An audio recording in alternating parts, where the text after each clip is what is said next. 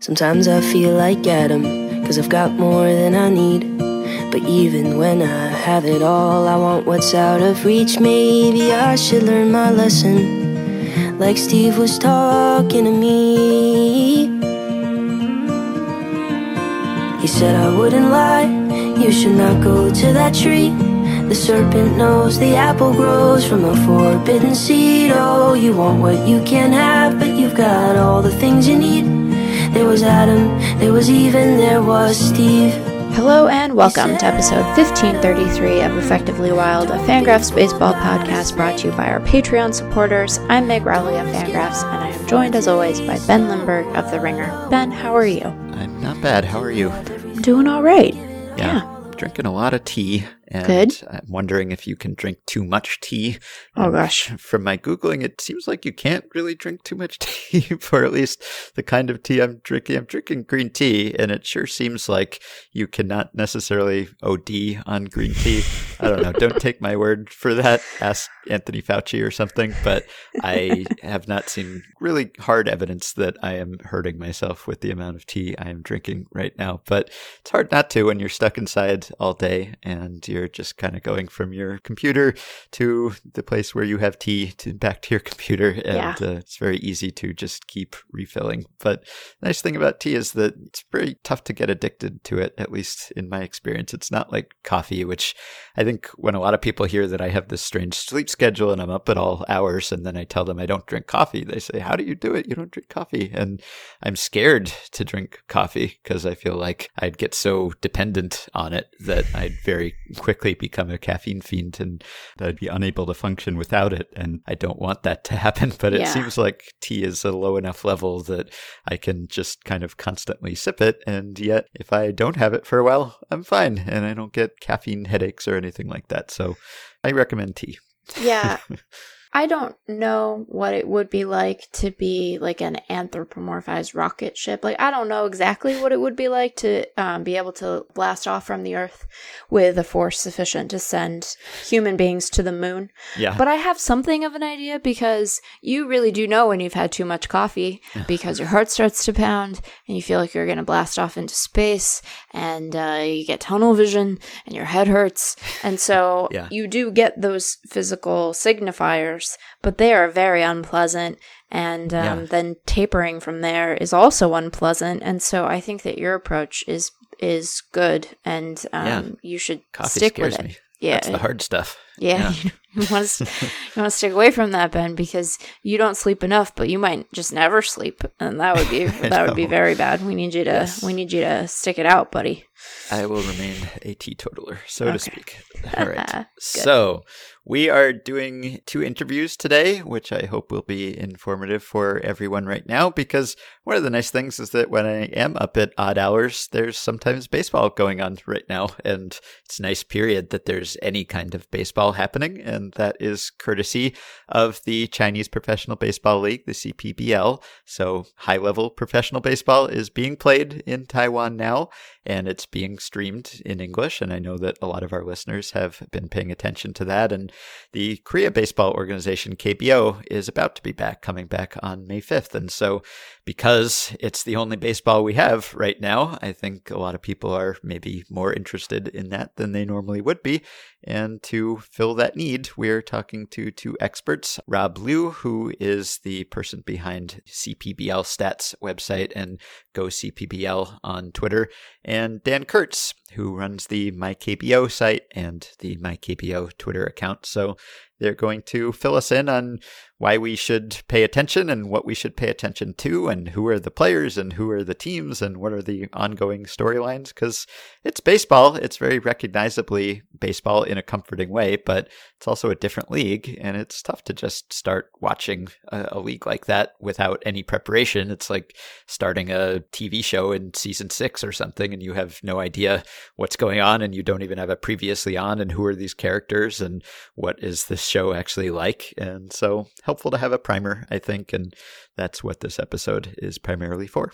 Yeah, I am envious of people who are in time zones that are a little bit more conducive to checking out some of these games that have been streaming. It's kind of brutal in Pacific time, but I think that my desire for baseball and, my aforementioned tolerance for coffee might mean that I just tough it out one of these days because, I think it is good to be careful when observing something that is new to you to not, make it twee or strange.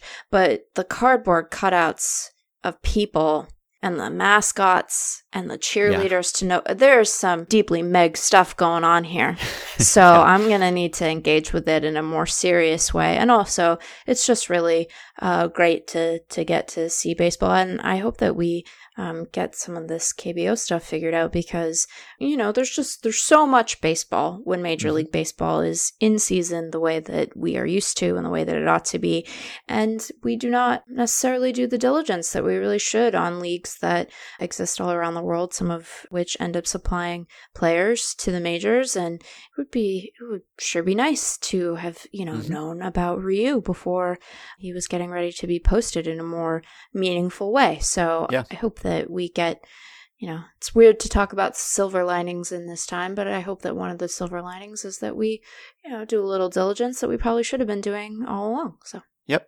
They've got robot fans. Forget robot umps. They've got robot fans in Taiwan. Yeah, it was just like, someone sat up in the sky and said, how can we design a maximally strange experience? And then that person decided to be cruel and vindictive and put it at a time when I really ought to be sleeping. It is a shame that we are not going to get to experience the fan environment in either of those leagues because we're so stuffy and boring here, and we could enjoy baseball so much more and in such a lively way, and we decide not to. And I think if we showed people a little bit of fun, then they might be less stuffy about it. But, obviously public safety must be our primary concern here. So robot fans and the cheerleaders to no one, Ben. There's no one there. Right.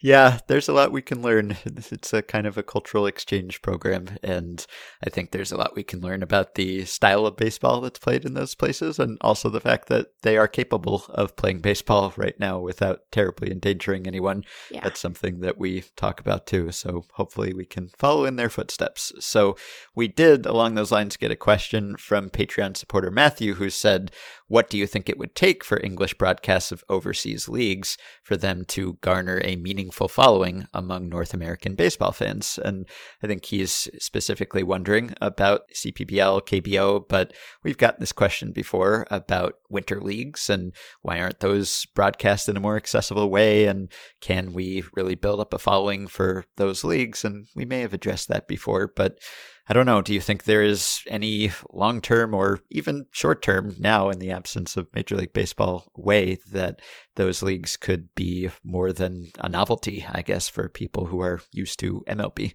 I think that, I think so. I don't know that the audience would ever quite be the same in terms of the scale as Major League Baseball. I think that the language barrier is a pretty easily surmountable one. I do think that it is useful. It's much easier to follow the narrative of a game if the booth is speaking in a language that is more familiar to you. This is why I think it's really great when major league teams make sure to have a Spanish language broadcast, because you want to be able to reach people in the language that they sort of understand sport in best.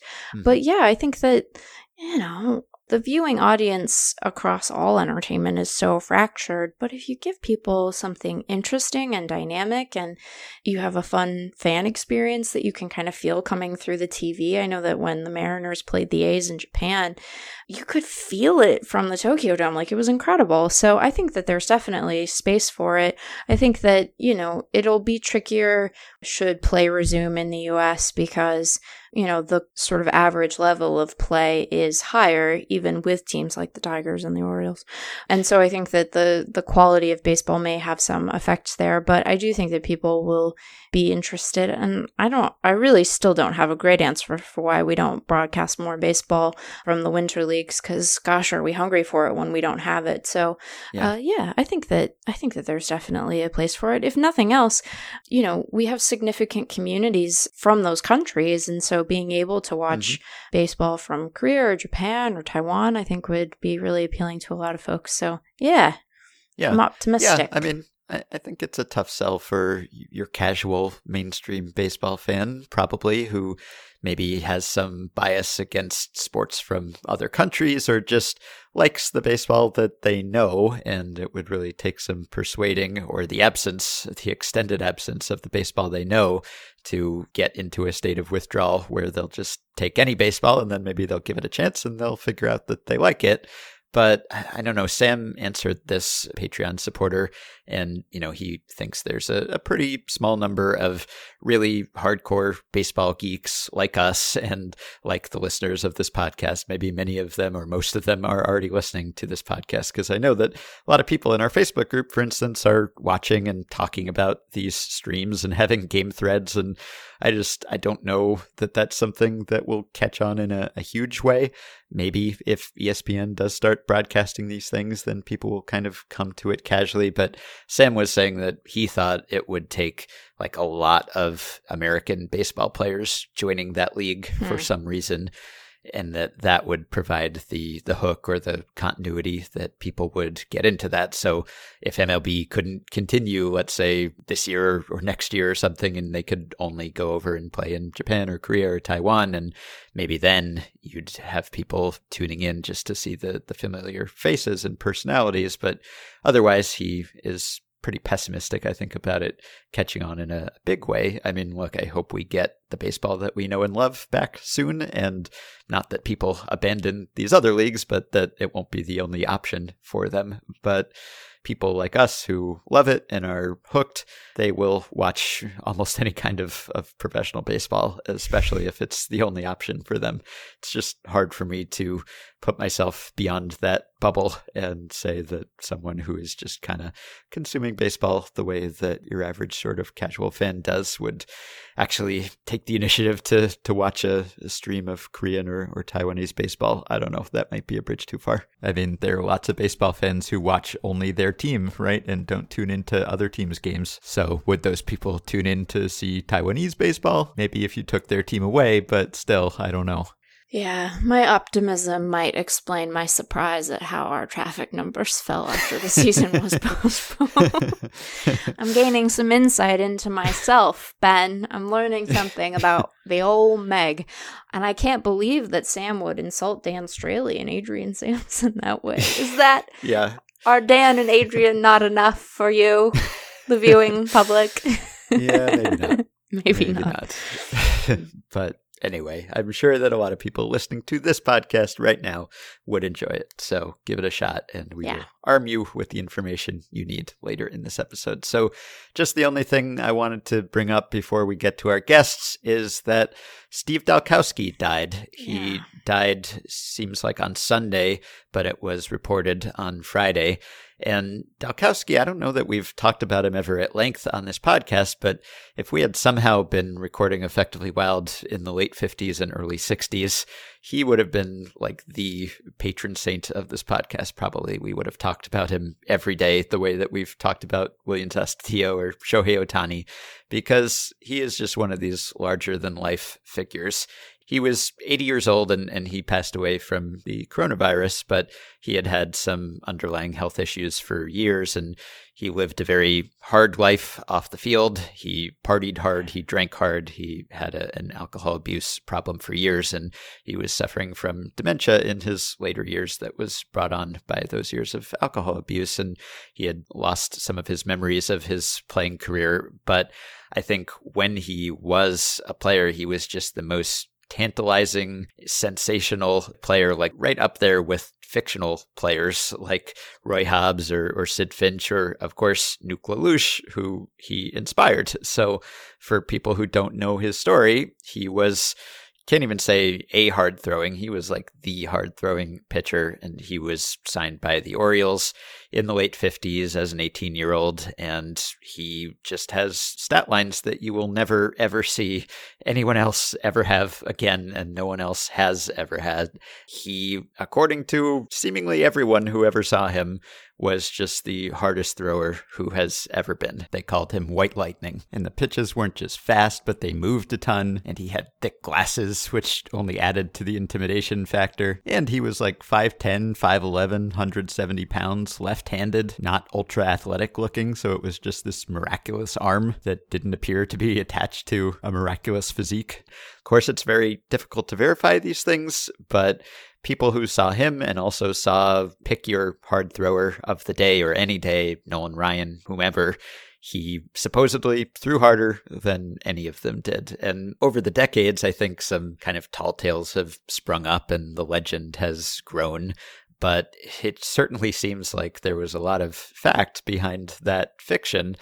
And just looking at his stats here, so I tallied really the peak Dalkowski wildness. And that was the thing. He threw harder than everyone else, but he also could not find the strike zone. So no one could hit him, but he couldn't throw strikes. And like in high school, he pitched a 24 strikeout no-hitter. Guys wouldn't even stand in the batter's box.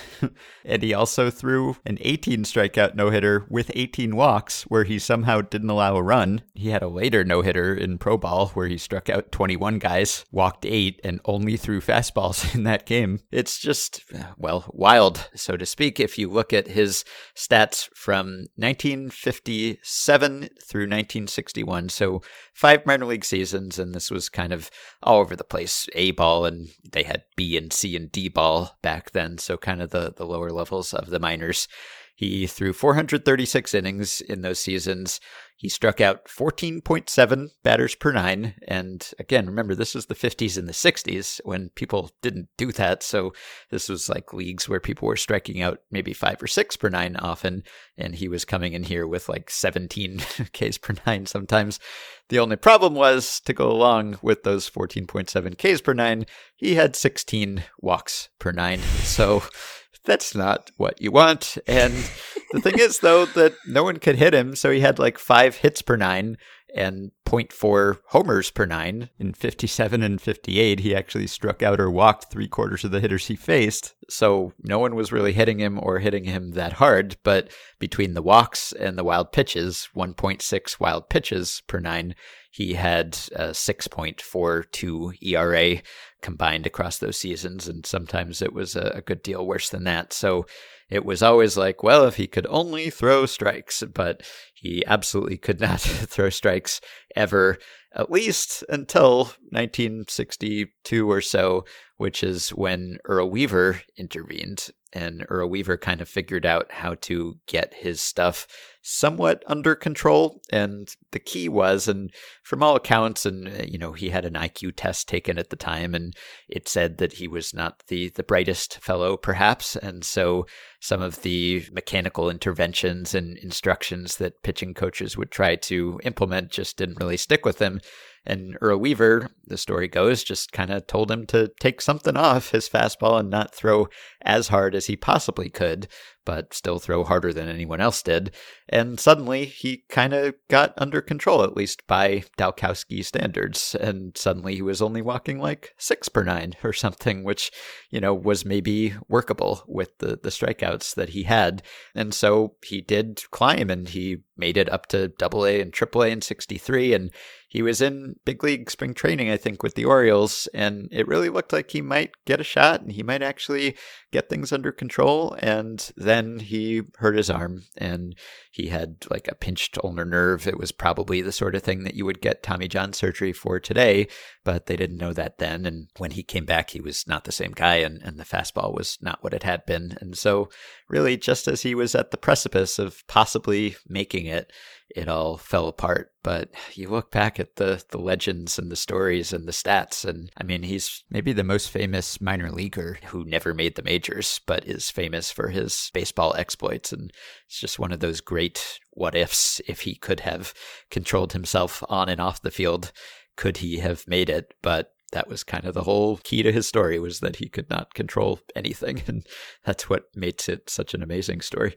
Yeah, and obviously he lived a lot of life in between that career and when he passed, but just a sad end to it. Another reminder for the baseball family that we are not immune to suffering in the light of all of this. So, Yeah, I mean, the stories, it's like, it's weird because there are all these stories, and a lot of them are like possibly apocryphal. And so you hear the stories of like how Ted Williams, took one pitch and said it was the fastest pitch he ever saw and just stepped out of the box. But it's like one of these things that it's not totally verified, and you hear it and everyone repeats it, but it's not like he is recorded saying that necessarily. And so when you go back and read Dalkowski stories, you just keep coming across phrases like, it said that he did this, or it said that so-and-so said this, but it's really tough to pin down the details. No one has video of him pitching ever, which seems strange in that he pitched for several years, but I guess he was pitching in front of mostly small minor league crowds. But still, like you get home videos of,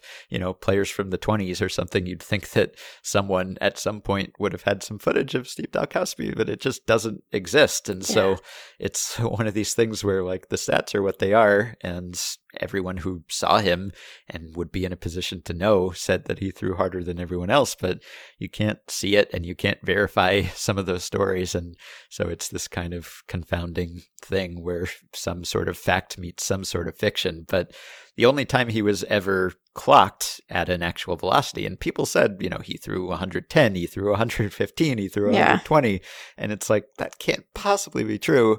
And you have to imagine that a lot of that was exaggeration. Like, it doesn't seem possible that this one guy could have been somehow throwing 110 even in the 60s or 50s, and no one since then has sniffed that. And the fastest players that we have reliable speeds for is like 105. Could he have actually been that great an outlier? Seems unlikely, and seems like maybe guys were just not throwing as hard in general back then, and so he stood out. But the one time that they did really try to clock him, he threw at an Army base.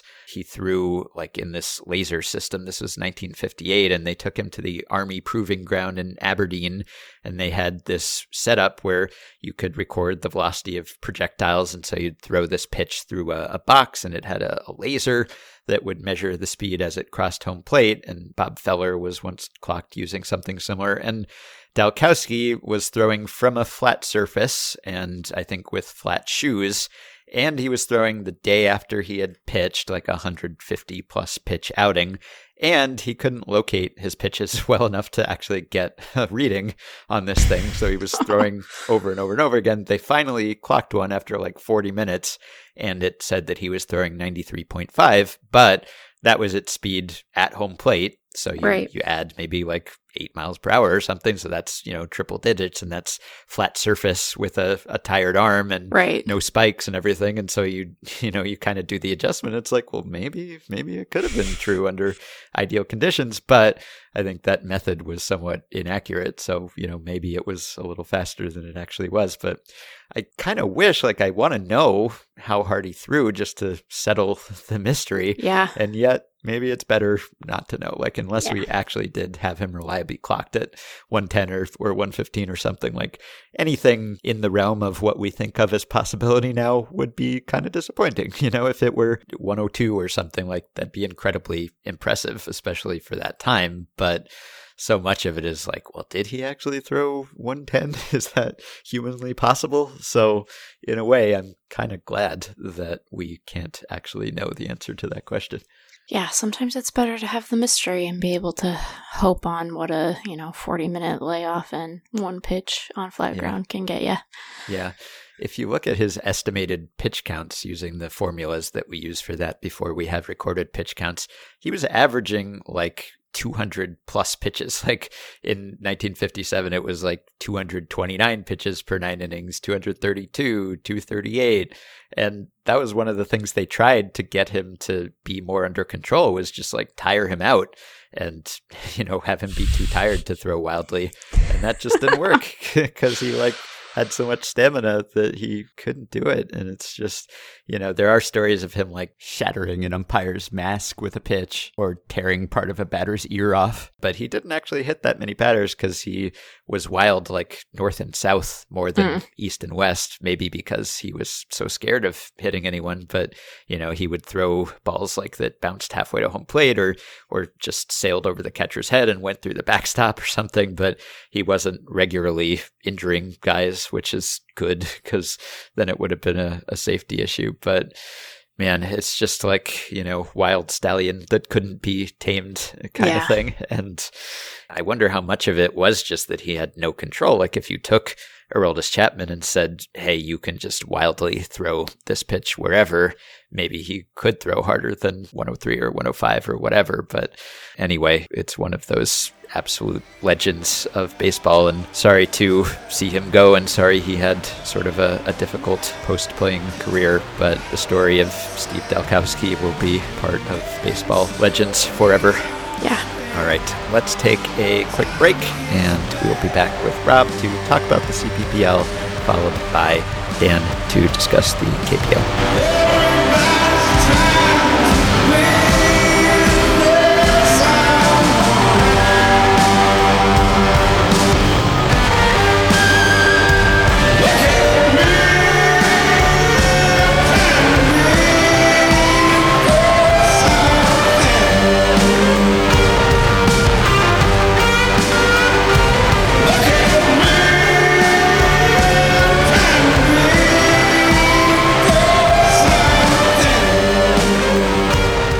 We are joined now by Rob Liu, who is the proprietor of CPBLstats.com, and he also runs the Twitter account GoCPBL. Hey, Rob.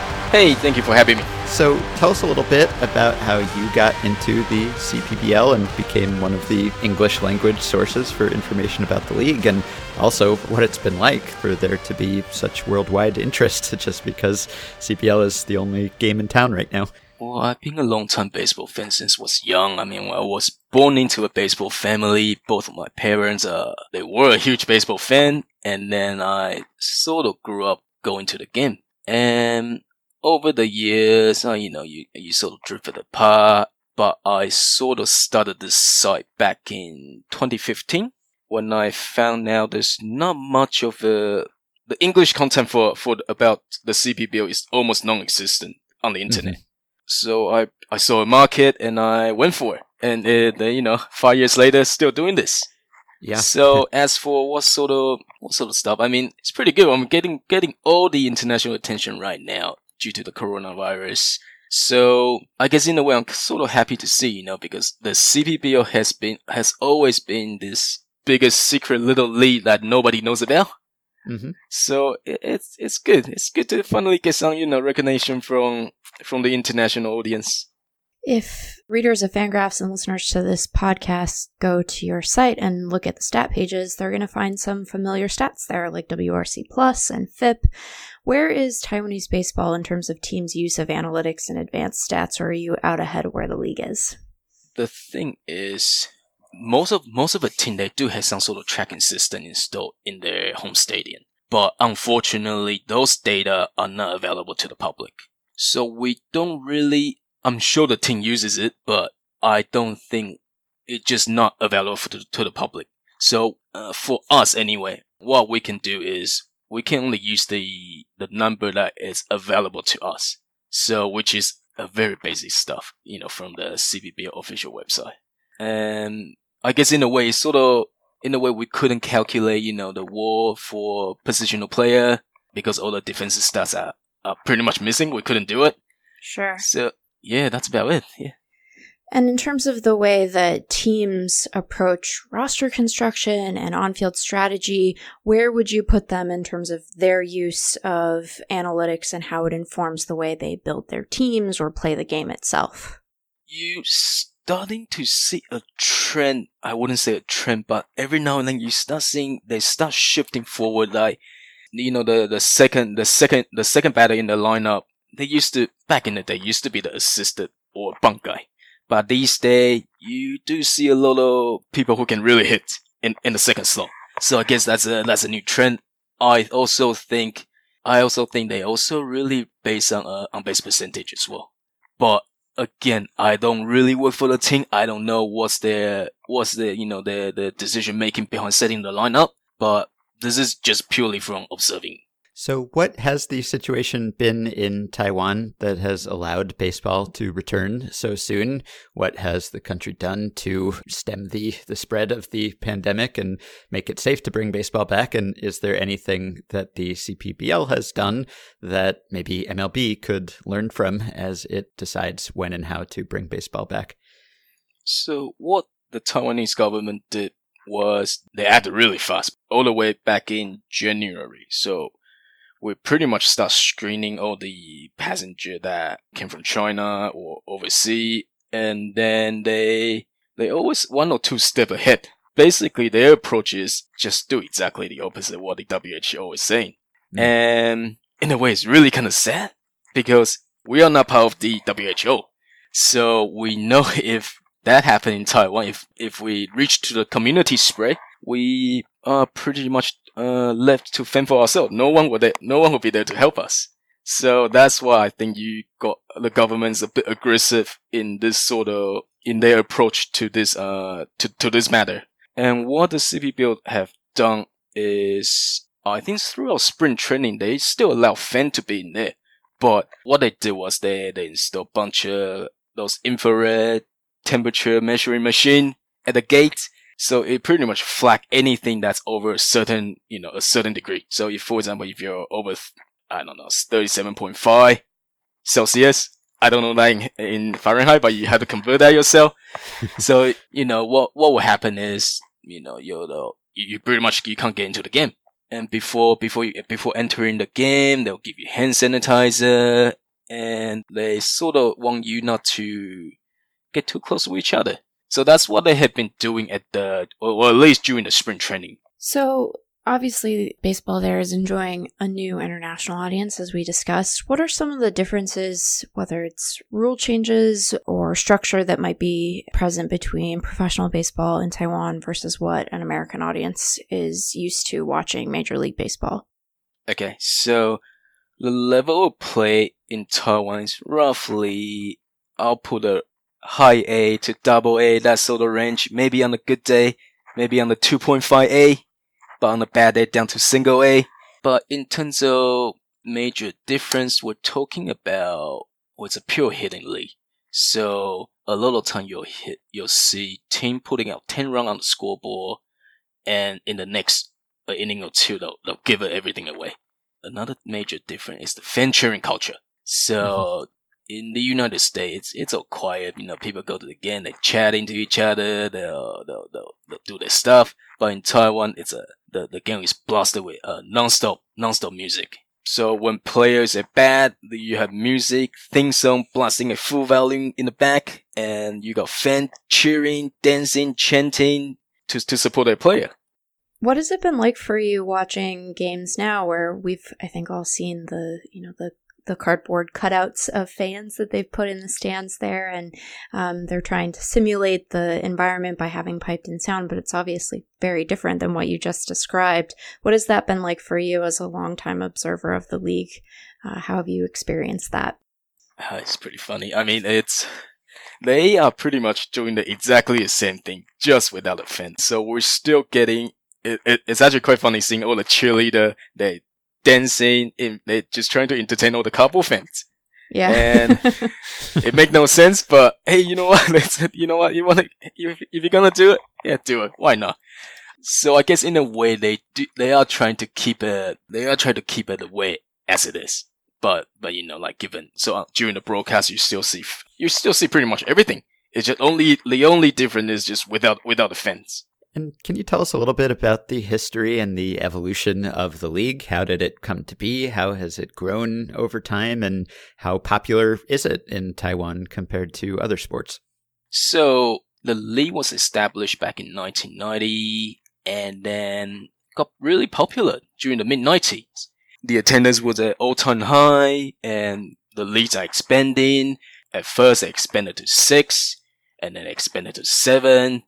And then they added another league called the Taiwan Major League, which added another 14. So I think back in 1997, we had 2 leagues and 11 active teams. However, between mid-90s all the way to 2009, 2010, the league was hit by a string of never-ending game-fixing scandal. I'm sure everybody heard about that former Brewer player Don August. He talked about his experience sort of being kidnapped by the gangster in Taiwan. So yeah, that sort of stuff happened all the time.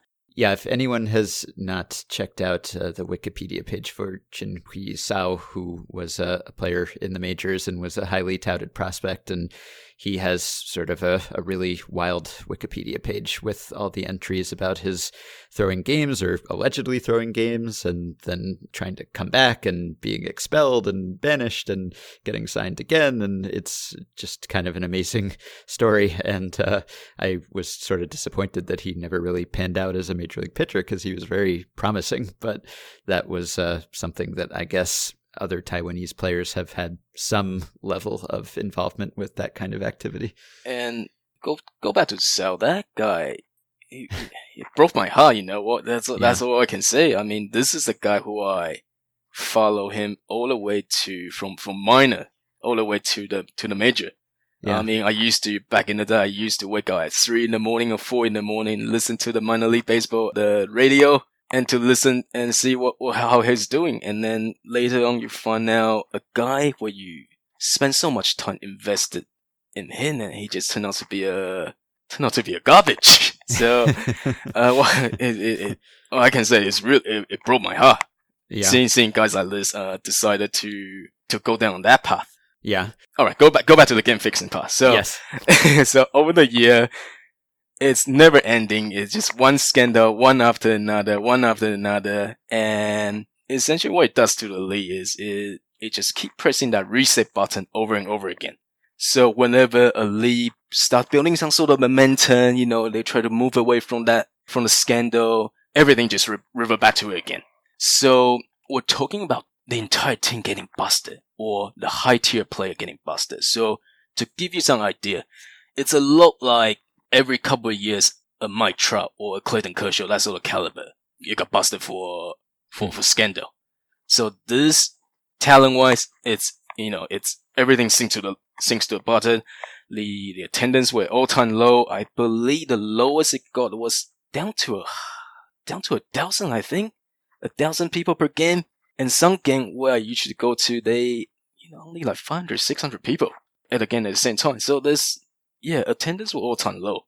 So after that, with all that stuff going on, all the teams started to disband. So we're down to 6, and then eventually we're down to 4. So after that, after 2009, the league started to, they started keeping themselves clean, and then with a bunch of new policy being implemented, they managed to keep it clean all that time. And in 2019, last year, we have a new expansion team coming. So this is the Weiquan Dragons. They used to be a founding member, but they disbanded back in 2000 or 1999. So after 20 years, they decided to rejoin the CPBL. So in 2021, it will be a 5-team league. And for fans who are tuning in for the first time from the US, it's often a lot more fun when you're engaging with a new league to pick a team and decide you're a fan of that team. So if you could tell fans here in the US one thing about each of the teams in the league to make them excited and want to pick that roster as their roster of players, what would those things be? Okay, so we'll begin with the defending champion. So the defending champion is the Rakuten Monkeys. They were formerly known as the Lamigo Monkey. They are a bit like the Oakland A's, I believe, because they were a really small market team. They knew they couldn't compete with other rich team in terms of financially anyway. So instead of competing directly, what they did was they invest heavily in their scouting department, and it worked really well for them. They won 5 championships out of the last 6 seasons. A few players to look out for will be Zhu Yuxian. That's the guy that's been hitting all the home run lately. I don't have his stats in front of me right now, but I believe he hit about 7 home runs in 7 games so far. And yeah, he's been unreal so far of the season. The next team will be another team up north called the Fubon Guardian. they are a little bit like your Dodgers. A really, really good lineup on paper. They are really, really good, but they are unable to bring home that championship. So a player to look out for that organization will be Henry Sosa. Will be a good one. So Henry Sosa is the former Astro pitcher, and who later went to pitch in the KBO. And last year he had a really good a strong performance in the CPBO. He dominated the league. So which even earned him a contract back to the KBO. So this year I believe the Guardian decided to lock him down for the entire year. I believe the salary was around $500K maybe. That's all the salary figure. So expect him to win maybe a pitching triple crown this year. Next team we have the CTBC Brothers. Again, they are this. It's been a long-standing joke that we refer them as the Yankees of the CPBO. Not because of their skill or anything, but more like in Taiwan, we often joke about how in Taiwan there are two types of baseball fan. Either you're a Brothers fan or you're anti-Brothers fan. So in that regard, yeah, they are the Yankees of Taiwan. A few players to look out for is Ariel Miranda. That's the former Seattle Mariners pitcher. The Brothers spend a lot of. I think he's currently the highest paid CPBL player, foreign player right now. So the Brothers paying about reportedly at least $600K a year. And a few domestic player will be Lin Zhisen. He will be a guy to look out for this season. I mean, he's this aging veteran, but who can still hit. Right now he's on pace to break the CPBL home run record. So I believe he's only 5 or 6 home run away, and maybe he even have a shot to hit to reach home run 300 home run, career home run. And the next team is the Uniline down south. Now this team is a little bit like your Marlins, maybe a little raw talent, but crippled by poor front office decision and management.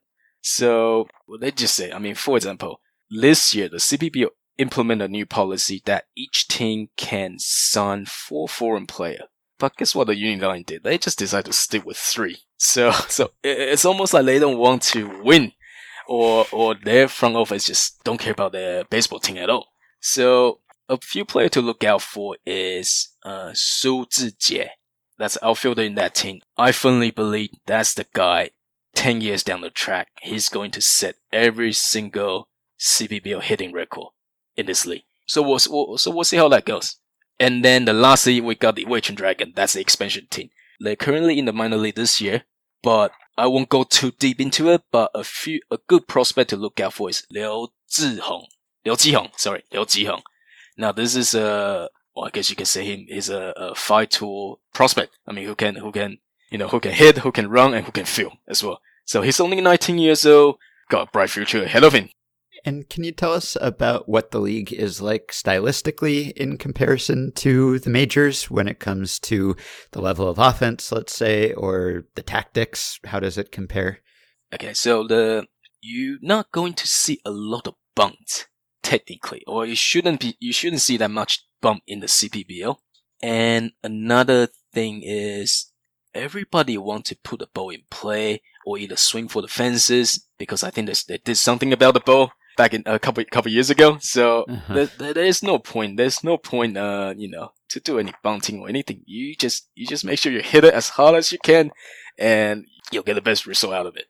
Interesting. So that's similar to the U.S. There's a mysterious increase in home runs that people suspect is because of the ball. Yeah, definitely. I think they made the change back in 2015. So where the home run figure just shoot up. You just shoot all the way up. Mm-hmm. We're talking about you went for about a home run a game down to all the way up to like 2.5 at its peak at 2016 at 2.5. Well, I don't think what happened was, I don't think the league is smart enough to do that intentionally. What I actually think was they probably want to cut costs on the ball. So when you cut costs, the manufacturer probably want to make some adjustment to meet their request. So what happened is we got a new ball, I guess, in a way. And also the league didn't really do any QA on that. So, in a way, it sort of lead to it just went out of control back in 2016, where you got a tiny little player was hitting opposite field home run. It was hitting like 10 opposite field home run a season, and the home run rate, it was like 2.5 per game, and I think at one stage there's even 3 player hitting over 400. Yeah, so that's way out of control. Wow. So after that season, I think the league probably figured out, if we did something wrong, let's fix that. So I think they started to QC the ball to make sure it's up to the standard and testing regularly. So you start seeing that numbers start falling down to a more of a reasonable range, between 1.6 to 2 home run per game, that sort of figures, and it's less ridiculous, I guess, in a way. I guess there's something comforting about every league across the globe struggling to figure out the exact right way to manufacture their baseball. Yeah. You've already mentioned Ariel Miranda and some of the changes to roster construction with foreign-born players. Who are some of the other players who have seen time either as prospects or major leaguers in the U.S. who folks here might recognize? Okay, so there's quite a lot this year. I mean, Ryan Carpenter, who used to pitch for the Tigers, he's pitching for the Rakuten Monkey this year. And there's also Justin Nicolino and El Salvito Bonilla. I hope I didn't butcher that name.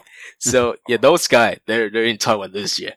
And who else? For the brothers, we have Jose De Paula, Ismail Roger. Both of them used to pitch for the Yankees organization. And for the uni lines, we had Josh Reneke, Don Roach, and is it Ryan Firaben? That's that's the knockabout guy. Yeah. So those guys, they're for the uni lines. You do have a few minor league prospects, but I mean, for this thing, we'll just stick with the major. Sure. And what is the level of use of sabermetrics technology? You mentioned it a little bit earlier, but how sophisticated are teams when it comes to using those advanced stats or technologies for evaluation, or even maybe implementing some of the tactics that we've seen here in recent years? It's really hard to say because, from my understanding, a few teams are partnering up with I think he's like he's like a university professor or assistant professor and this sort of stuff. And you do start seeing a lot more shift in these days. I mean, we're not talking about 5-man infield or 6-man infield, but we do see a lot of second baseman all the way to the outfield grass, and then, where everything shifted to the right or shifted to the left, that sort of stuff. It happened a lot these days. So they're definitely attracting stuff, and they're definitely attracting things. In terms of a broadcast and mainstream media, it's still pretty basic. You got your basic slash line. That's about it. I mean, the best you might see is OPS plus. I think for once I saw a TV station actually use FIP during the broadcast, but only once. That's about it. I think they probably got 100 phone calls saying, "Oh, what the hell is this?" So they decided to take it out. So, but that happened once. That made me really, I was so proud when I saw that. Oh, that's very good. Very good. So baseball fans are the same everywhere? I think so, but you sort of get us, stats nerds on the online community, sure. Where we start, looking into more stuff. But in the mainstream media, it's as basic as you go. So you've already mentioned the sort of relative level of play, but I'm curious if there are any players who are currently, any Taiwanese-born players, I should say, who might look to make the jump to U.S. baseball in a couple of years, maybe not immediately, but a couple of years from now. The problem with that is, in Taiwan, we don't have a system in place to prevent our top young talent being poached by the Major League system or the Japan's MPB system. So a lot of time you'll see high school as soon as they finish high school, the top tier talent they'll go overseas. Sure. So in terms of what we got left, is I don't want to be too mean about, but you just you gotta live over. You gotta live over in Taiwan. However, the last couple of years with the leagues, they start making improvement in terms of their salary and structure. They are more and more able to retain positional player wise, at least. The first round overall draft pick can roughly receive about $200K including performance incentive. So it's still not a lot of money, but it should be able to retain all the players that could potentially sign for that amount of money and go to the States. Sure. So I guess in a way, it sort of contribute to why the league turned into a hitters league. Because we got all the pitchers still going out. You know, they're getting like 300K, 500K, 600K, or 700K. They go out. But we are able to retain all the top tier positional player. So the lineup are getting more and more stacked. And while the pitching side just pretty much keep falling every year. Yeah. Yeah, so this is one of the major factors that leads to the CBBO being a hitters league. And do you have a sense of how those teams are looking at how their international scouting as they look to, you know, whether it's NPB or MLB, how they're scouting for trying to find and attract foreign-born players is going to change this year? Because obviously we haven't commenced baseball here in the States. We probably won't for a while. There are travel restrictions. How has scouting changed for them this year? A few teams, I believe, have an international scout, or they send scouting team to the US. But there are also a few teams that still go for the traditional method, you know, will go with the agent recommendation, or they'll send you clip or something like that, and then they do their evaluation. I think the Uniline is one of those teams. I believe those teams that sent, off the top of my head, I believe the Lamigo Monkeys, who's now known as Rakuten Monkey, they always send their scout to the US to go to the Atlantic League, I believe. So, just trying to find gems for the mid-season replacement. The brothers, I think they have an international scout who's a former player, Nick Adderton. I think he probably done scouting in Dominican Winter League and probably also down in Mexico. But again, this sort of stuff I don't know because they don't really talk about it in public. So I can only assume. So are there any ongoing trends that we haven't talked about? Things that Taiwanese fans worry about with the league or are excited about with the league? Like we talk about, well, we've covered the ball, but here we talk about pace of play and tanking and all of these ways that teams are built. I wonder whether there's anything similar that's kind of a frequent topic of discussion or potential rules changes, maybe. So pace of play. One thing about a CBBO game is it's very, very long. I mean, a game will go like 3.5 hours, and a certain matchup, it can almost go to almost 4 hours per game. As for what are they going to do about it? I mean, people complain all the time. I mean, it's taking way too long, but the league is not doing anything about it. It made no sense. I mean, given they do have a 12-second or 14-second pitch clock, but they never enforce it. So a few plays you'll see him when he was in the gym, bases loaded, he would just stand on the mound for like minutes, and then not doing anything. So a lot of time you see that, and you know, whenever you see that kind of play on the mound, I'll just go get a cup of water or go to the toilet, and then by the time I come back, he's still on the mound, he still hasn't pitched yet. For tanking wise. This is actually a funny topic. So, due to the CBBO being the league structure they're using half season structure. Uh-huh. So there's 2 half season. Each season, each team will play 60 home game. So with the half season format, which lead to a very, very interesting playoff scenario. A lot of time towards the end of the season, sometimes you will see team need to lose in order to make it to the playoff. Yeah, it's very interesting. So it's like if you win, that will put them on. Yes, you're gonna have to. Yeah, it's very funny. So you mentioned some of the incentives that the playoff structure creates for teams around winning and losing. I think that the league's playoff structure is one of the places where it diverges the most from MLB. Can you give our listeners a crash course in what the postseason looks like? So there are 3 scenarios that might happen in the CBBO. We have scenario number 1. Is if each half season is won by 2 different teams, then those 2 different teams will play in the best of 7 in the Taiwan series. So that's easier scenario number 1. And scenario number 2 is if a team wins both half season, then Team A, that team, will automatically move to the Taiwan series with a 1-win advantage. So the other spot will be determined by a best of 5 playoff series between the 2nd and 3rd overall best team in the standing. So that's number 2. And number 3, this is a tricky one. So if a team has the best overall win percentage, but they didn't win either of the half season, so what will happen is they will need to play a best of 5 series against one of the half season winner with the lowest win percentage. So this is where we might see, the team might be trying to lose in order to, well, scenario number 2 and 3 is where we might see, teams that might have to lose in order to make it to the playoff. Wow.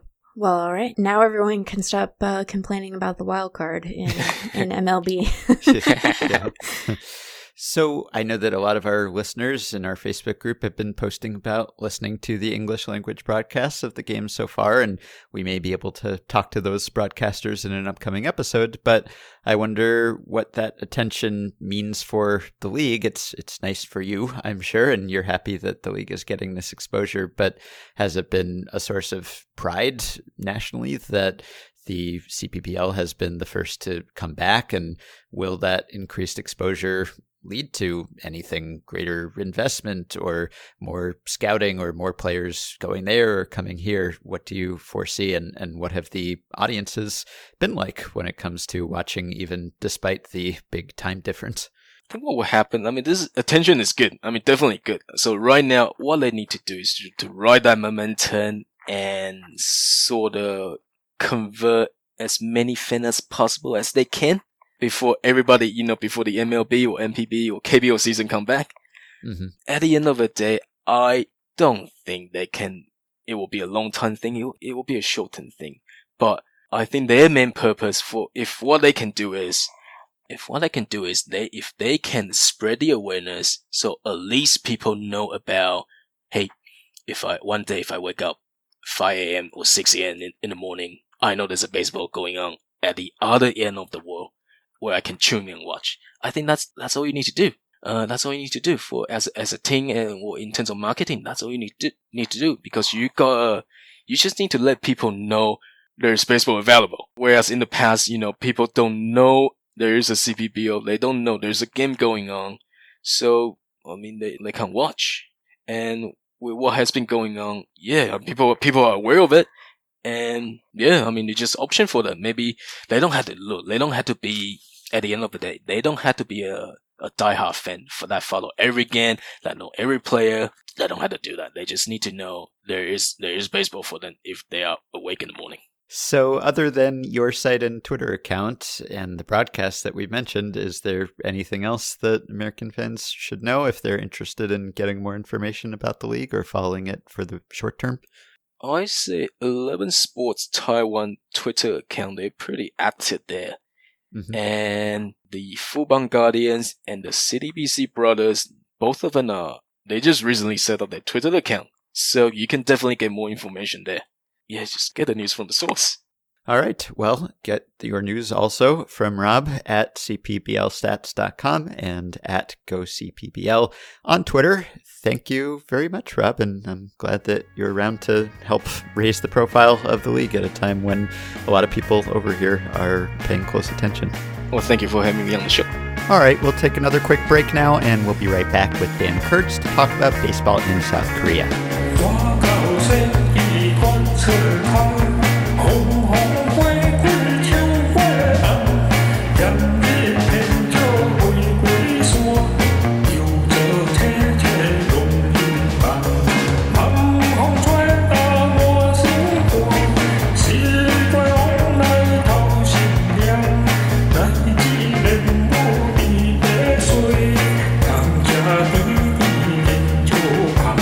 All right, so we are joined now by Dan Kurtz of MyKBO.net and at MyKBO on Twitter. Hello, Dan. Welcome. Hello.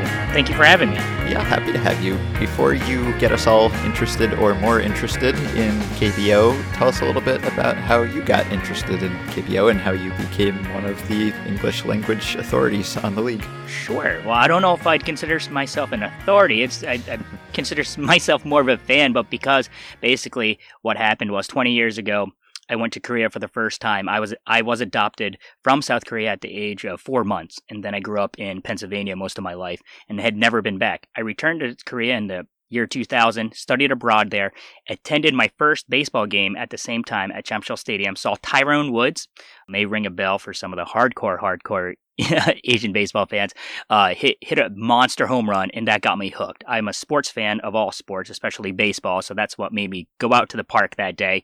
Ended up getting hooked. There was a lack of English resources at that time, 20 years ago, and there's still not a whole lot of English resources, so I thought I would try to learn Korean by also learning more about the Korean Baseball League and learning more about baseball in Korea. And so I tried to put 2 and 2 together. My Korean skills are still very basic and elementary, ashamed to say, even after taking some classes. But I just figure whatever information I can find out in the Korean language, I try to put out to the fans that want to know more about that in English, because there's very lack of resources. And so that's how it started out as a message board back then because they were popular, and now it is to what it is today, just a basic website with some stats and try to aggregate as much news as I can about the league.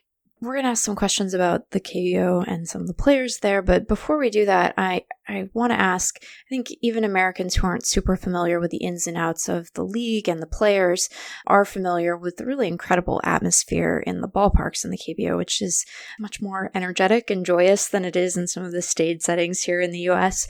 And I'm curious what it's been like for you as a fan of the league and an observer of the league as you've watched some of the scrimmages and intra-squads that have been broadcast on YouTube. What has it been like for you to watch KBO in empty ballparks, and how do you expect that to sort of affect your experience of this season?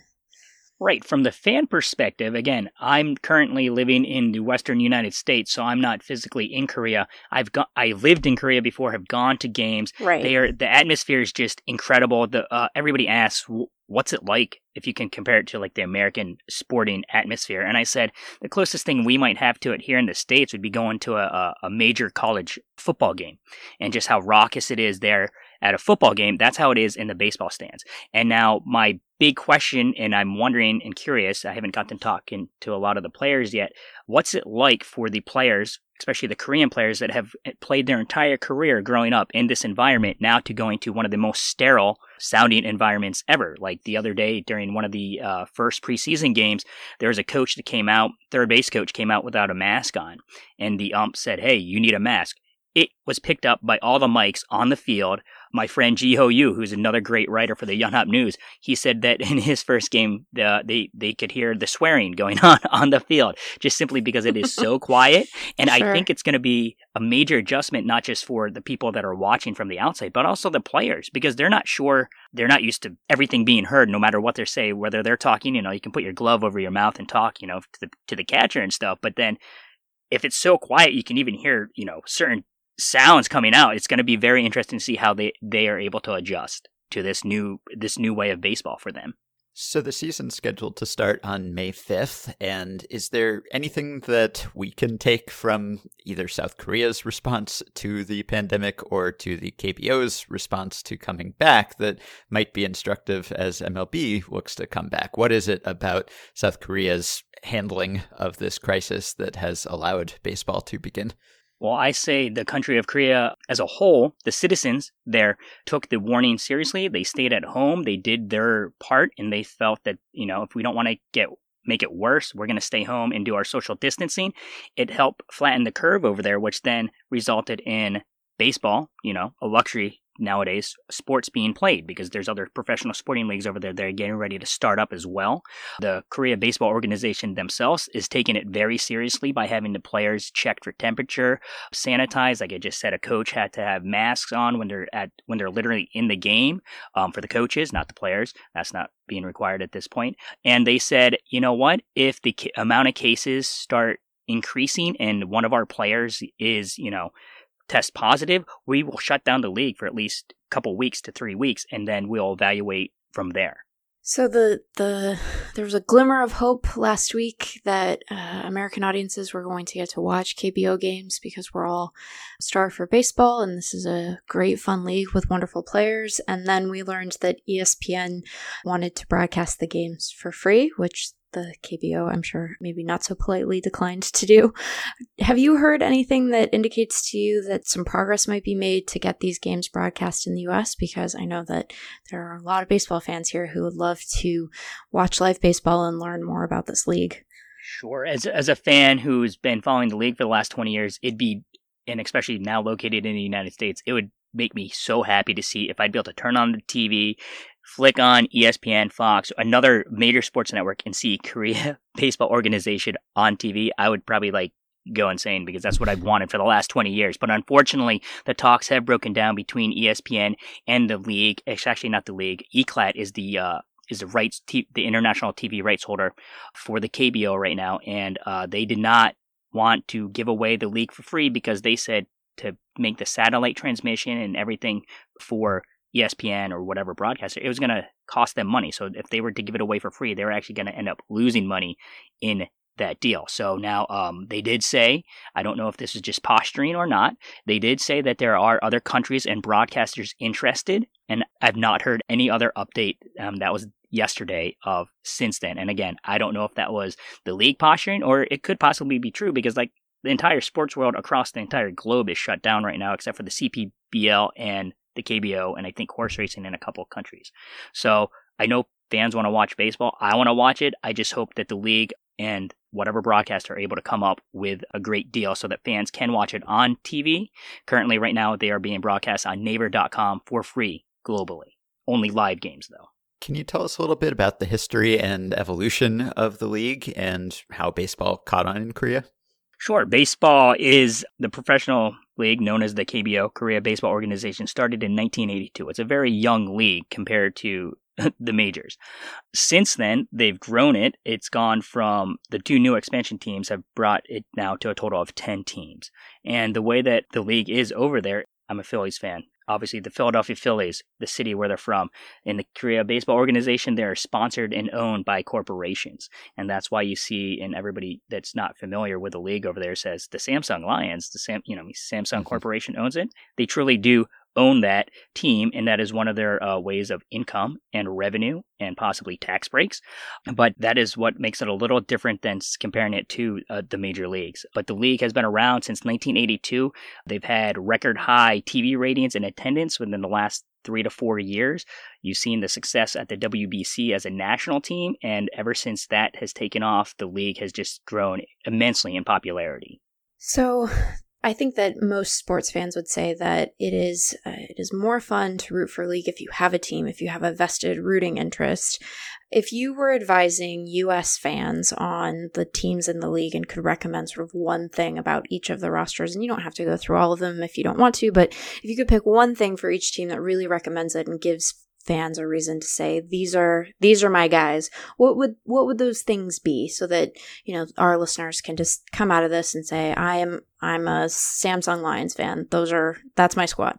Sure. So I'll start off by the not so great. I guess the closest to the Cubs that I would say possibly right now would be the Lotte Giants. And I know the Cubs won the World Series a few years back, but they're not having great success for such a long time on the field. That would be the Lotte Giants. The Lotte Giants have not won a title since 1992. And now you have to remember that the league started out with only 6 teams, then it grew to 8 teams. So from 1992 to 2014, there was only 8 teams in the league. Just by probability alone, you would think you'd probably get in the playoffs and possibly win a championship, but they have not. They've just been struggling. They just hired a brand new general manager who used to be the Pacific Rim scout for the Chicago Cubs, so that's why I'm also linking it, and also with their not so great success over the past couple of decades on the field.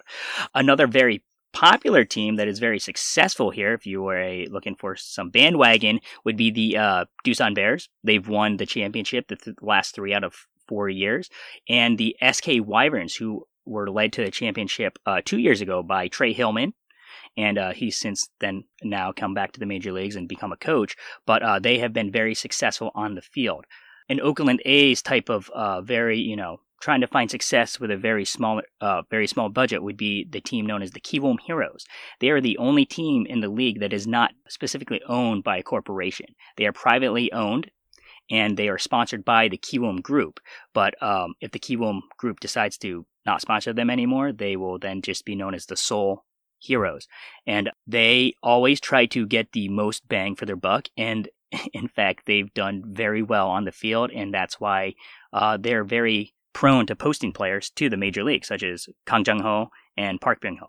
Can you kind of, to calibrate the expectations of American fans who are used to MLB, give us a comparison in terms of the talent level? Is there kind of a level of American baseball that KBO is often compared to? And stylistically speaking, I know that up until fairly recently, it was known as a very high offense league, and then the ball changed, and so that changed the level of offense as well. But I know that there are fewer strikeouts, for instance. There's a bit more action maybe than there is in modern MLB. So what does KBO look like on the field? Sure, and that's always a question that I get when people are like, what's the easiest way to, like, what level are they? And that's the hardest thing to translate over, whether it's going over to Asian League baseball or even with guys coming from the Asian leagues over to the majors or the minors. And so, honestly, with a roster in South Korea, you have guys that could be on the mound, like a Hyunjin Ryu, major league, upper level quality. And on that same field could be a guy that might not even be in rookie league or low A ball here in the States. Just because of the amount of players and the talent pool that they have from, there's only 10 teams. There's only about 70 high schools that they're pulling high school players from each year. So the talent pool is much less. So then you have to make up your rosters with various aspects. But on a good day, I'd say if I had to pick a level, it's going to be AAA, minor league level. And on a bad day, you're going to see some maybe AA, about down to AA there probably. And for the most part, with the ball being dejuiced over since last season, or reportedly dejuiced, the home runs, like you said, have gone down. There's more strikeouts. It's more pitcher friendly. And I don't know what's going to happen this coming season, what the league, even though they say that they don't have any say in how the ball comes about, what they're going to do, because when the home runs dropped, I don't know if it just happens to be a coincidence, TV ratings and attendance has fallen as well for the league. And then this year, with no fans coming into the ballpark to begin with, it's going to be all based on TV revenue numbers. So it's going to be interesting what they do. But like I said, it used to be a home run happy league, and all of a sudden it just dropped down last year significantly, and they also saw that at the box office and on TV. Huh. And so were there similarities in how the league responded to that dramatic sudden change? I mean, it's the opposite direction, obviously, from what's happened in MLB recently, but there was no acknowledgement that they had done this. And was there empirical data other than just the home run rate to show that there was really a difference in the ball? Well, what happened was, at least actually talking about the ball, each team, this is a couple years ago before the league has a unified ball, each team could have their own brand ball, and they had to choose between like 5 manufacturers. And so then the league would have to do tests on these and see the coefficiency and the bounce and stuff like that. But basically what happened was the testing was not coming out correctly, and that's why you saw home runs being mashed over and over. The league then says, hey, we're going to widen up the strike zone a little bit for the pitchers, and it didn't acknowledge that the ball was juiced or dejuiced. It just said it's going to become more of a pitcher-friendly league. So there weren't as many, like last year, 12 to 11 ball games. You still get that rare one, but the scoring was down in the league across the board. You mentioned Ryu earlier. Obviously, if U.S. fans can tune in, they're going to see and be able to pay closer attention to KBO players. Are there players who U.S. fans should be aware of and maybe keep an eye on as guys who are going to look to be posted to Major League Baseball after this KBO season concludes, or perhaps in the future? There's a shortstop for the Kiwoom Heroes who took over for Kang Jung-ho when he came over to the Pirates. This guy, Kim Ha-sung is his name. He took over at shortstop for him. He's a great shortstop. And his team, because they are, like I said, very economically challenged at times, they already came out and told him, hey, we will post you after this season. So he is looking to have a big year so that he can put up the numbers and get over to the major leagues. There's another guy for the Kia Tigers. He was actually posted in 2014, Yang Hyung-jun, and he's a pitcher. And the team at that time rejected the bid. And so he's been with Kia, and after this year, he is looking to go. And a position player that I really like is for the NC Dinos. His last name is Na, and his first name is Sungbum. He got injured last May, and he's coming back, and they say he's 100% healthy. It was a pretty gruesome injury. I posted it once, and I then saw how disgusting it was, and I'm surprised that he's back so soon. But everybody's hoping that he has a big year so that he can come across, because he said that he's wanted to challenge himself as well and come across to the majors if that's possible. So everybody's hoping that he is fully recovered and ready to go, because the NC Dinos are going to be a very fun team to watch this year, because they have foreigners such as Mike Wright, Drew Rosinski, and Aaron Altherr. And those are some other guys that you could look at that aren't Korean, but possibly could eventually make it back stateside as well. Yeah, I think that's a question that Ben and I also both had, which is, obviously a number of players come to the KBO from not just from the US, but from the major leagues sort of more generally. And I'm curious, we've seen some of those guys in the scrimmages that have gone on that have been on YouTube, but who are some of the other players who are kind of making a name for themselves in KBO right now who might be familiar to fans of Major League Baseball? Sure. If you're talking about some of the upcoming, the new quote foreign players to the league, and for the listeners that don't know, each team is allowed to sign 3 non-Korean players to their roster. And starting this year in 2020, a new rule that came about is all 3 are able to be active in the same game. Before that, they could only choose 2. So most teams would always choose 2 pitchers and a batter. That didn't change the way they constructed the rosters, because every team this year has 2 foreign pitchers and 1 batter position player. But in the next upcoming years, it's going to be interesting to see if a team's going to be like, we need the foreign bats. But some of the players that people are excited about seeing this year in the league would be Nick Kingham. He plays for SK, prospect there for the Pirates. You had a name familiar to maybe Mets fans, Chris Flexen. He's taken over for Lindblom there at the Doosan Bears. And then in the field, I already mentioned Aaron Altherr, Jamie Romack. He's been just hitting home runs for the SK Wyverns. Even when the ball was dejuiced there, he was just mashing home runs, and he just I think he's hit 2 home runs so far in the first 2 or 3 games for them here in the preseason. And a guy that I'm very excited to see is Roberto Ramos. I think he's from the Rockies organization, signed by the LG Twins.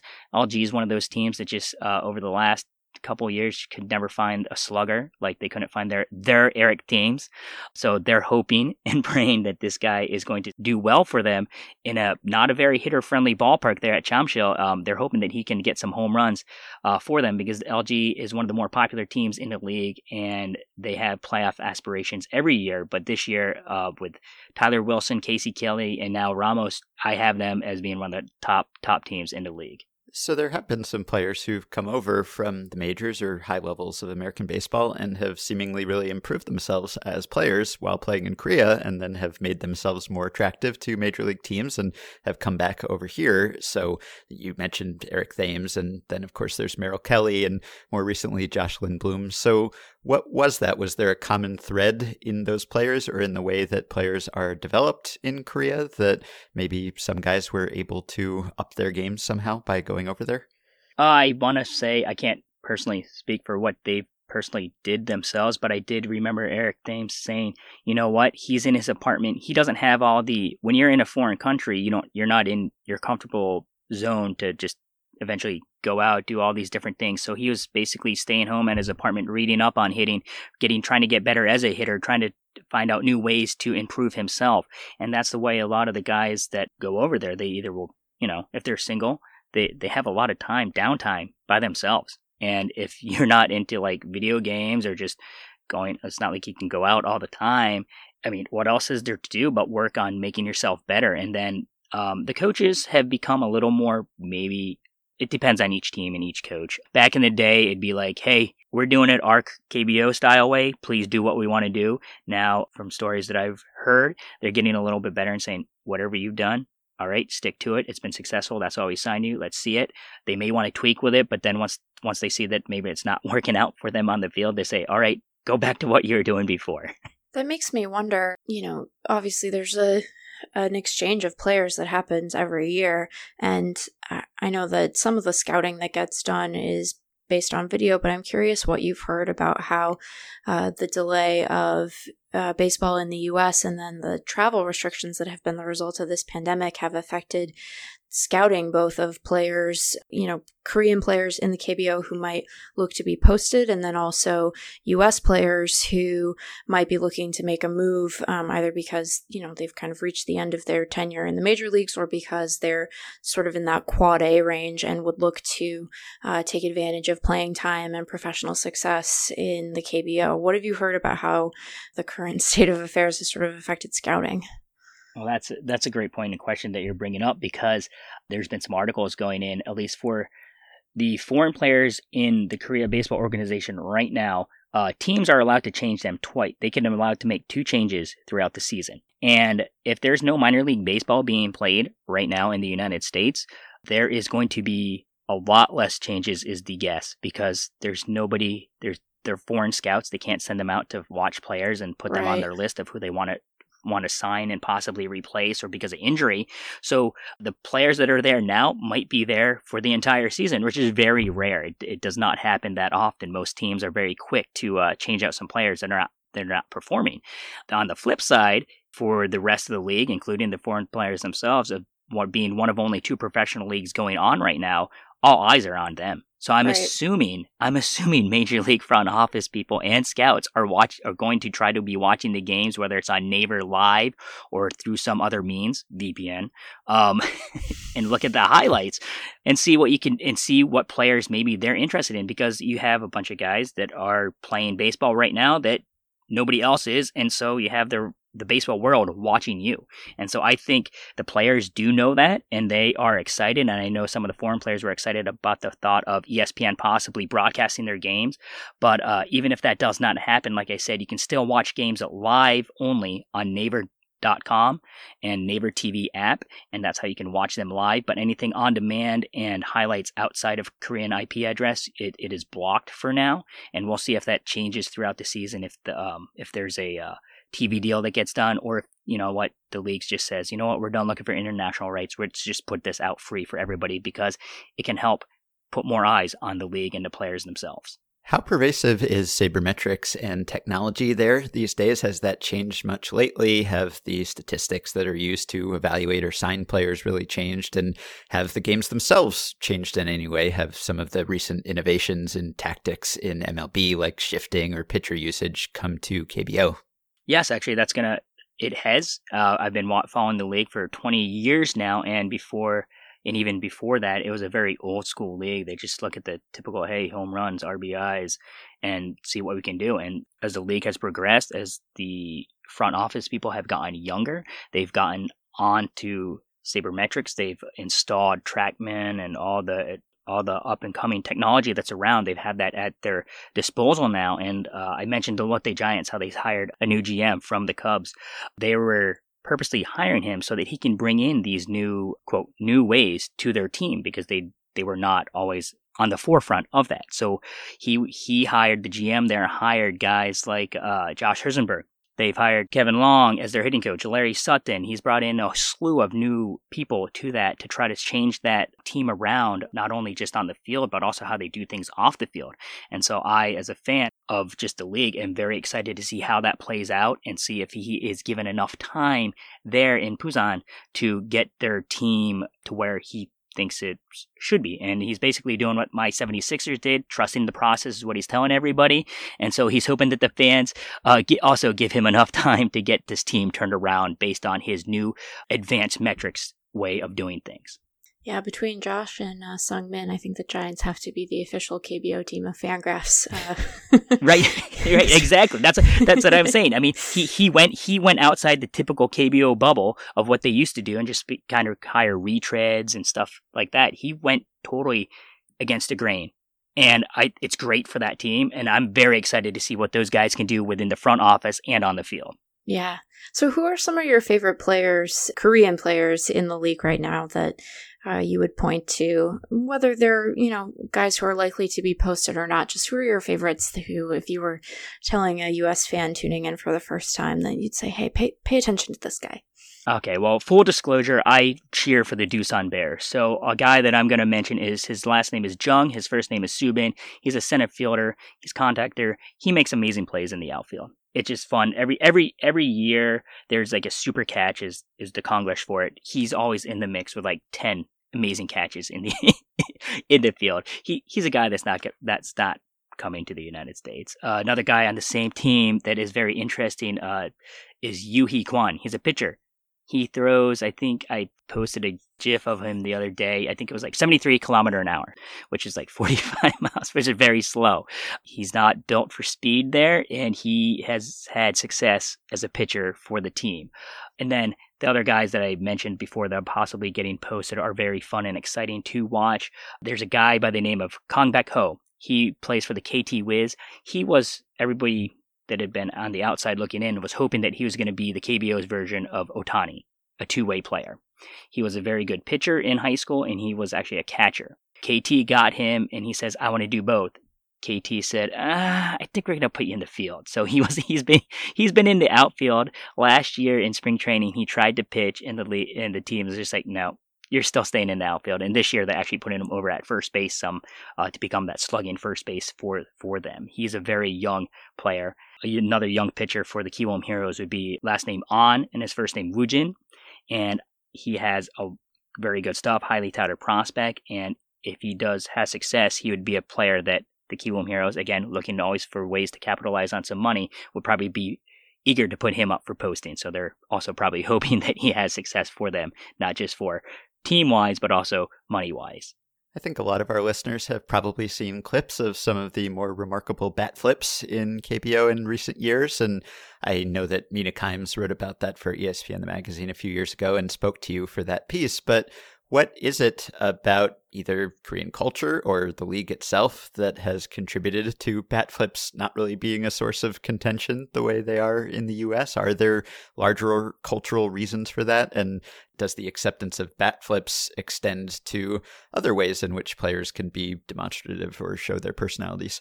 Sure. When you compare the two leagues, say I'm just comparing major leagues and the KBO, it's just two different baseball cultures. It's not only just two different cultures in the country they're in, but also two different baseball cultures. So, whereas bat flips here in the major leagues will get they've been trying to get that out of the, not getting knocked down as much. It's trying to get that out of the game and being policed as much. They're trying to, hey, let the kids play. They're trying to do that. Mm-hmm. But in KBO, a bat flip, whether it's a home run or even a pop fly out to shallow left, the guys will flip their bat. It's just their style, the way they do things, and that's not offensive to the pitchers over there. But some things that are offensive to players here in the United States would not be offensive in Korea, but vice versa. If you hit in the KBO, if you hit a batter and you don't tip your cap, that's a huge no-no. Benches have cleared because of that, especially because with age and hierarchy of the way that it goes.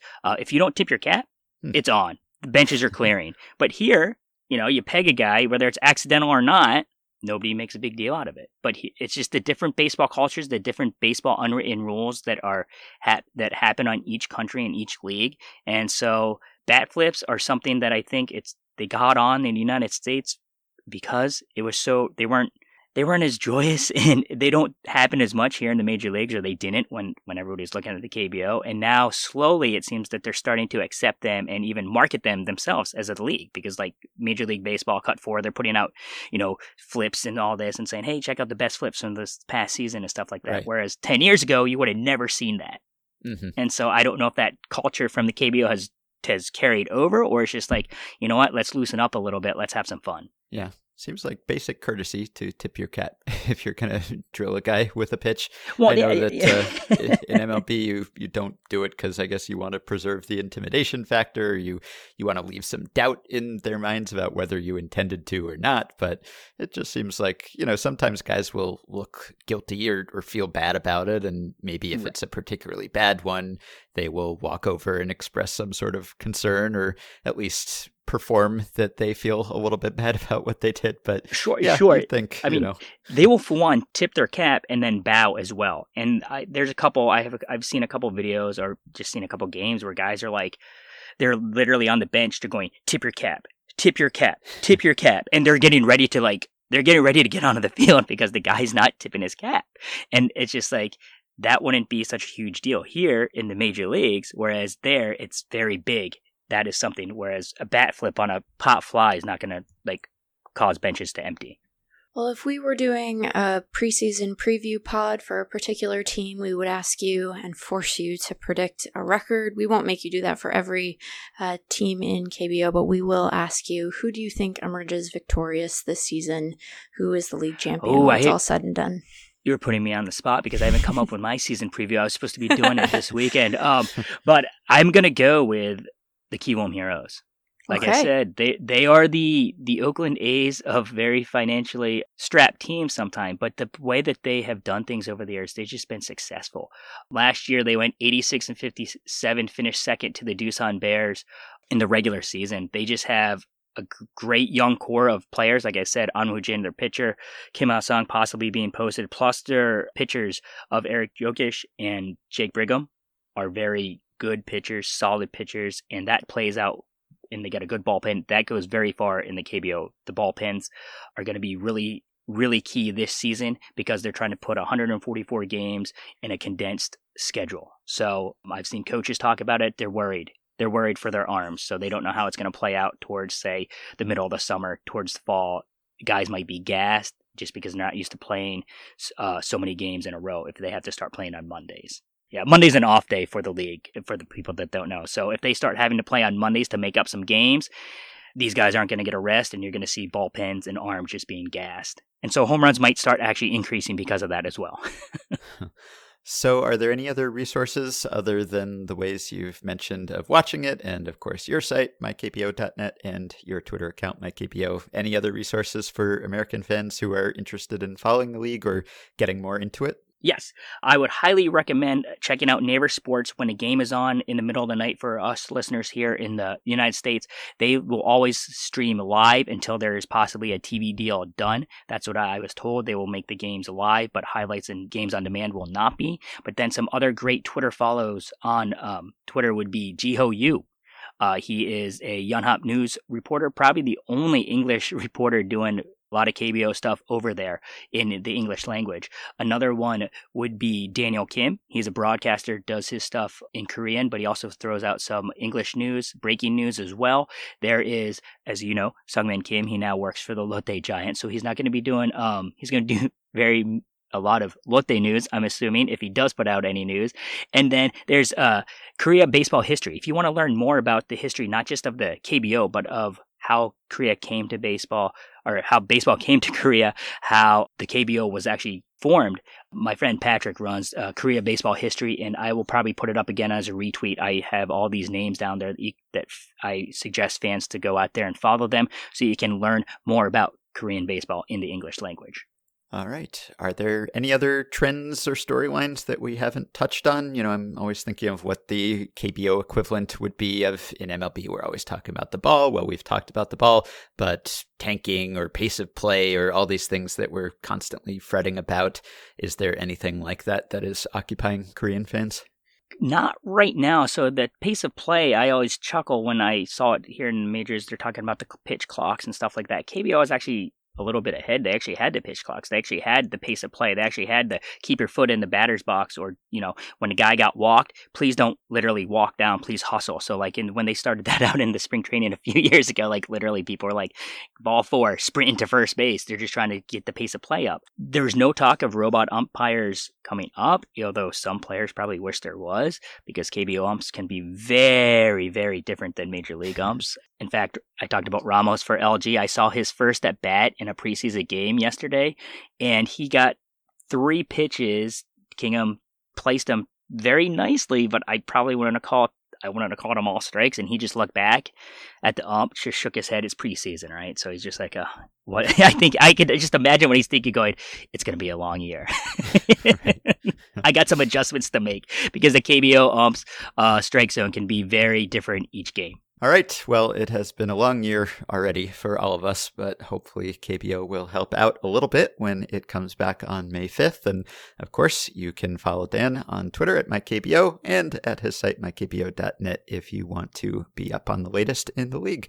Thanks very much, Dan. Well, thank you for having me. I appreciate it. that will do it for today. I will, as always, link to everything that we referenced in this episode, all the resources for these leagues if you're interested in looking them up. Check out the show page or the summary in your podcast app or the Facebook group. You can also support Effectively Wild on Patreon by going to patreon.com/effectivelywild. The following 5 listeners have already signed up to pledge some small monthly amount and help keep the podcast going while getting themselves access to some perks. Ryan, Cody F. Schmidt, Dirk Keaton, Aaron Schaefer, and Matt Muzia. Thanks to all of you. You can join our Facebook group at facebook.com/group/effectivelywild. You can rate, review, and subscribe to Effectively Wild on iTunes and other podcast platforms. Keep your questions and comments for me and Meg and Sam coming via email at podcast@fangraphs.com or via the Patreon messaging system if you are a supporter. Thanks to Dylan Higgins for his editing assistance as always. If you're looking for some reading material, may I recommend my book, The MVP Machine: How Baseball's New Nonconformists Are Using Data to Build Better Players. It's out now in paperback with a new afterword that is also now included in the digital edition of the book. So go check it out if you have some time to read. We hope you have a good weekend, and we will be back to talk to you early next week.